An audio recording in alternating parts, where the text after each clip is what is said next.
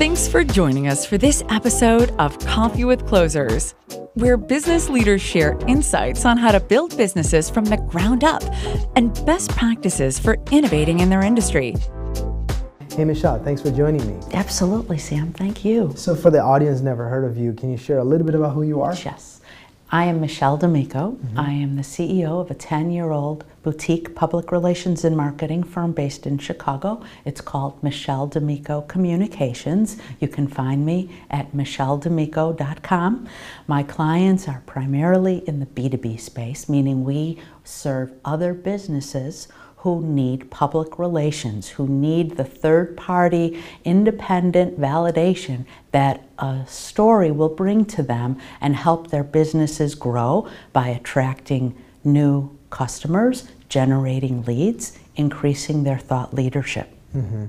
And the typical companies that you work with, what are some of the business goals that they have in terms of leveraging a PR agency? Their goals, they're normally mid-market companies. They might have revenues of anywhere from $50 million to $300 to $400 million. Mm-hmm. And they want to compete with the giants of their industry.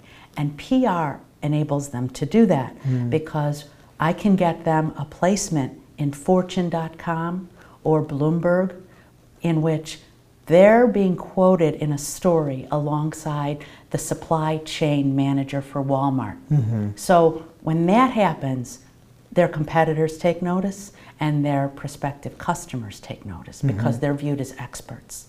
So when most of the time when you think about talking to small business owners, they're not, marketing in general is not a priority, and PR is probably the second in their priority list, right?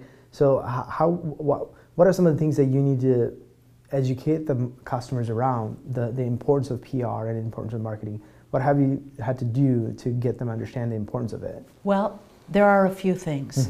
PR is trusted. I don't believe this whole concept of the trends in fake news because especially trade outlets, if you're a logistics company or if you're a professional services company, a consultant, a banker, a lawyer, you rely on the trades to get the most current, up-to-date information about what's going on in your industry. If you're a manufacturer who needs to ship products, you don't have skills in logistics. You go to the logistics trades to learn about what's happening and how you can find the best companies to serve you. So public relations definitely elevates your profile. Public relations, if done well, and if done with patience, because you are not going to get customers overnight, but a steady stream of positive stories about you in the news will attract attention. I've had clients literally in the last few months tell me things like, Michelle, we had a trade show booth every year at ProMat at McCormick Place. Nobody ever knew about us. Now they're coming to our booths and looking for us. Or our CEO told us that he's never gotten so many emails after seeing how he was named one of the top businesses in Tampa. That's because of the power of PR. And when you see website traffic increase over a period of time, that's the power of PR. Makes sense. So basically, if it's not something that you seek out PR help when you had a crisis, you almost need to have a PR strategy in terms of building your brand awareness, building your brand reputation in the marketplace. Yes. And getting mentions and coverage. Yes, it's all about strategy. In fact, very often clients will come to me and say, I need to put out a press release. We're having a new product launch, and I want a press release about this new product. Well, we put together a strategic plan because it's not just the launch, it's the messaging behind the launch. It's how to interest reporters about that product. When reporters don't care about a product, they care about what you've done for customers, and they care about what your customers have, how they've used the product or how they've benefited from the service. They also don't care about a standalone launch unless it's relevant to their beat, to the trends, to the seasons. So you're always looking for ways to latch on to something in the news or latch on to something that's seasonal in order to generate interest from media. Makes sense. So it's not like a quick fix. So I need a press release. So hey, let me hire some PR company to just go publish that. I mean, if all you want is like $300, you can go do it yourself. Right. You really don't need anybody's help. But what you really need a cohesive plan in place of why you're doing this, right? And then also not just a blitz, but more of like a cohesive plan that executes over a period of time. Here's a perfect example. One of my restaurant clients, they just opened up.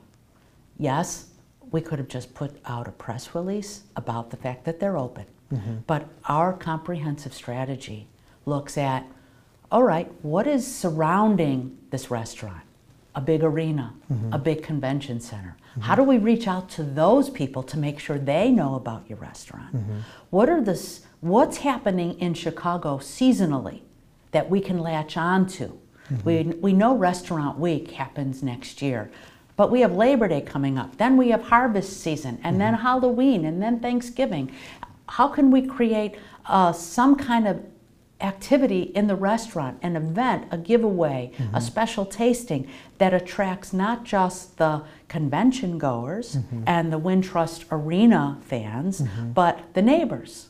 How do we develop a month-by-month plan to generate awareness about this new restaurant? It's not just one press release. Obviously, you've been at this for quite some time, a little over 10 years, right? And I've owned my own business for 10 years. I've been in PR for much longer time. Much longer. So obviously, running an organization is different than working in this space, right? And so prior to doing this, you said you were a reporter. Talk to me a little bit about that experience. Yes, my first jobs out of college. I was a radio junkie when I was in high school. I wanted to be a disc jockey. And so I went to school to become a news reporter because I fell in love with the news in high school. And my first jobs were in Chicago radio. I spent 15 years as a news reporter, covering stories on the street, based out of City Hall, and just going anywhere imaginable. I've covered all the presidential campaigns since Jimmy Carter, between Carter and Clinton. I covered airplane hijackings, crashes, business crises, the stock market crashes. I've covered it all, plus city council. And so I use my skills as a storyteller to go into public relations. And I became the first, I was Mayor Daley's communications manager for his '95 re-election campaign. And after that, his chief of staff came to me and said, you know, Michelle, we have this thing called the Mayor's Internet Project. This was 1995. We need to bring it to, it's being run right now by the University of Illinois. We need to move it to Chicago and we need an editor. I was the head of the first director of the city's website when nobody knew what the internet was. I had to teach employees about the consumer-based internet and why they needed to learn to use the internet to communicate with constituents, stakeholders, how to find jobs online, how to register your bike online, how to use an interactive map. What is yahoo.com?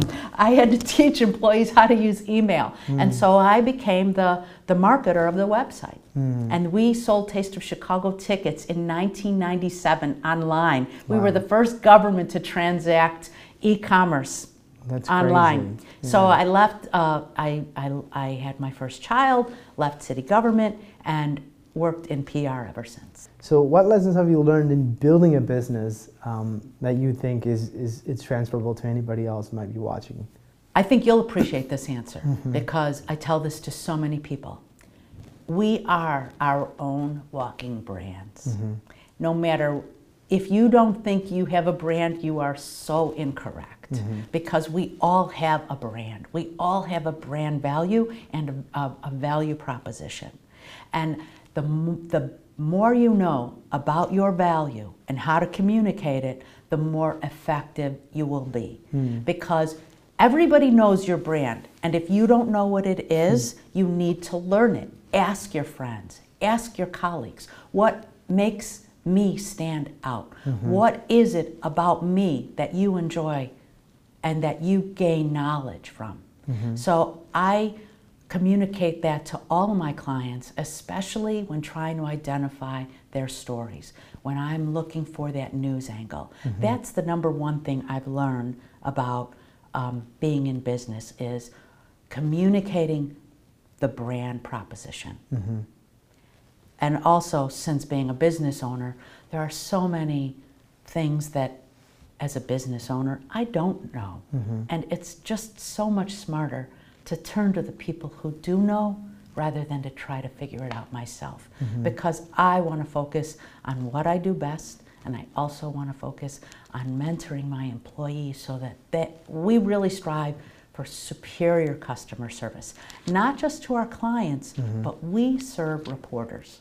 If we don't do well in giving reporters what they need on deadline, really clearly, in a real short period of time, so that they're not doing a lot of work, when we fulfill all of those things for reporters, our clients get great stories. But if we don't serve them well, I cannot afford to have unhappy relationships with reporters. Yeah, So, because you're not just using them once, you have other stories in the future you need to use and their as a help. result, I have reporters contacting me on a regular basis saying, I'm working on this story, do you have any sources? And my motto is, if you are not my client, I may still reach out to you, because I always serve the reporter, because I want that reporter to keep coming back. Make you a resource. Yes, keep coming back to me. Makes sense. So obviously, some of the lessons you're covering is, take care of your clients, also your partners, like your reporters, and you don't always have all the answers, so you got to be humble enough to ask people who had prior experiences. Yes. What other things? Obviously, running your organization is not a simple task, right? You got to win business, you got to service the customer, you got to also keep your family happy, which is your internal teammates. But how do you do all that? What are some of the things that you do to juggle all of that? It's not easy, Sam. I don't know how you do it, but I'm really working hard at it. We have spent all summer trying to plan a vacation because we just needed the hour-long conference between my husband and me to sit down and plan a vacation. So it's so important to take that time and to have the me time every Friday. For the first time ever, I booked my Fridays. My team knows not to bother me on Fridays. My team knows that is when my day is blocked, and I'm either working on my business or I'm working on getting refreshed and rejuvenated. That's a lesson that's taken me 10 years to figure out, and I have to admit, I'm not the greatest at it. My husband will say to me, "Are you going to work tonight?" Because he wants to watch something on Netflix with me, but he knows that I'm catching up at night. So that's a struggle, and it's not healthy. So take it from me, it's not healthy. That's one thing. Another thing, I'm a journalist. I'm a trained and educated journalist. I am not good at reading balance sheets, cash flow statements. I have learned that through the recent program that I have went through with Goldman Sachs 10,000 Small Businesses, where I got a great education on how to keep track of my own business finances and how to forecast growth. I am still learning that. But I've learned in the last 15 weeks how to have a better relationship with my accountant, which I didn't have. I relegated that to my husband, the business manager. But now I'm meeting with the accountant instead of my husband, because I want to be conversant in everything that's going on in my business.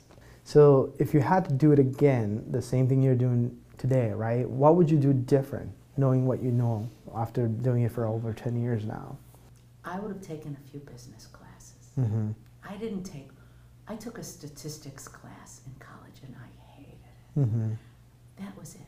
I wish I would have taken an accounting class.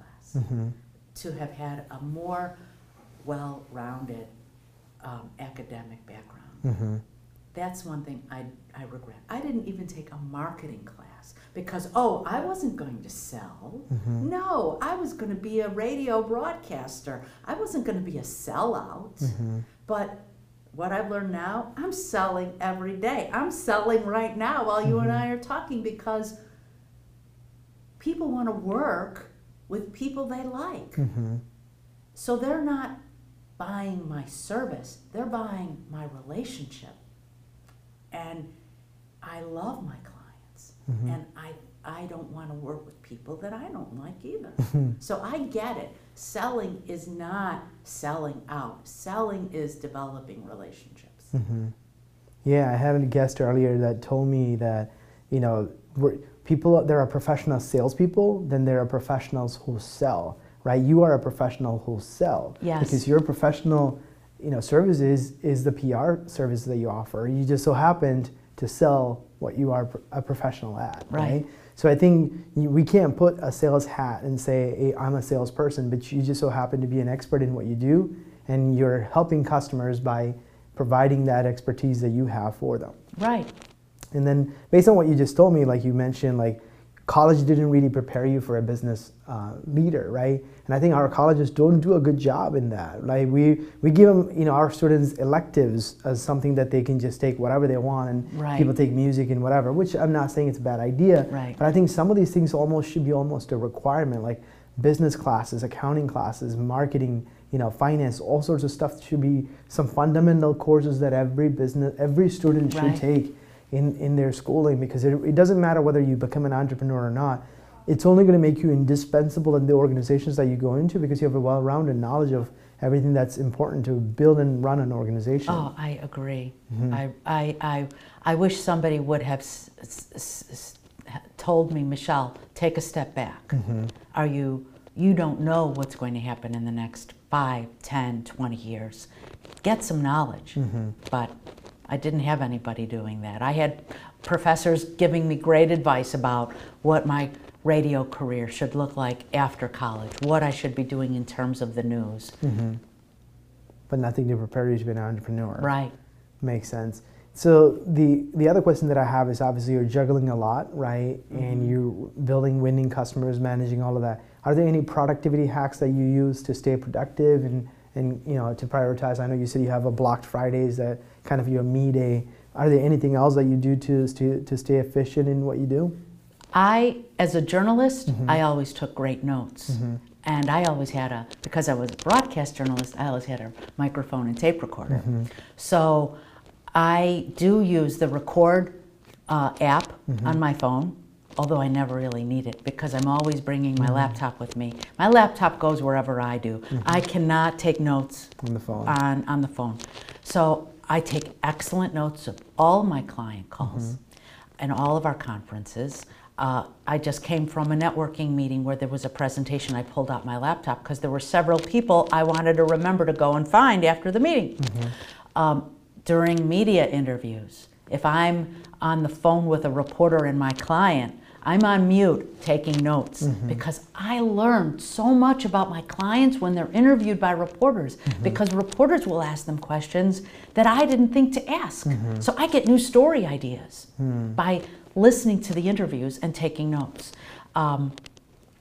So I guess note taking is my hack, and to remind myself to do things, I make calendar appointments. For example, it is a bad thing, a bad habit to set if I'm emailing my reporter at 8, my clients at 8 or 9 at night. I might be working on an email at 8 or 9 at night. I send a calendar invite to myself to email the client the next day at 9 a.m. I write the draft, have it in my drafts, but I don't email it. And I could use Boomerang, I could use some of my tools, but sometimes I would just rather know I've hit the send button myself. So there's a hack. So you're very good at taking notes, which I'm also like ferociously taking notes when I'm in client meetings, and I have to reference those back because it makes me realize I did understand, right? Clarifying points, things of that nature, and it's just the natural curiosity that we have, right? And it also helps you remember things better because you did take notes and you were just like zoned off when you were in a conversation. Especially if a client is meeting with you because it's the first meeting, they're thinking about hiring you, and they want a proposal. Nothing is better than using the client's words that you collected while you were note-taking and using those words back in that proposal. It shows the client you were listening And you understood. And you understood. And even if that means you had to Google some abbreviations to understand what they were talking about, that gives you more knowledge. So yes, that's why you take notes. And here's a question that I have for you. If you had $1 million or an opportunity to be with Warren Buffett for an afternoon, which would you choose? Gosh, you've read all those stories about people who donate $1 million to have lunch with Warren Buffett, right? If I had $1 million, I would do that. He is a rock star. He's someone who I know I'd benefit from knowing, and I hear he is so down to earth, and he replies to emails. I would love to do that. Yes, I'd give up $1 million to have an hour with Warren Buffett. Awesome. Any closing thoughts for our audience? PR is valuable if you know how to use it well, if you're really savvy about who your target audience is, and if you have a strategy behind your PR initiative. PR is valuable in developing a value proposition that will help you throughout your life, not just through business. So know what your value is, know what your brand is. And if you don't know what your brand is, ask others because they'll tell you. Awesome. Well, thanks again for joining me, Michelle. Appreciate Absolutely. I loved it, Samuel. Thank you. This episode of Coffee with Closers is brought to you by One IMS, a leading digital marketing agency helping businesses win new customers. To request a free marketing ROI audit, please visit oneims.com. If you enjoyed this video, please share it. To make sure you never miss an episode, please subscribe.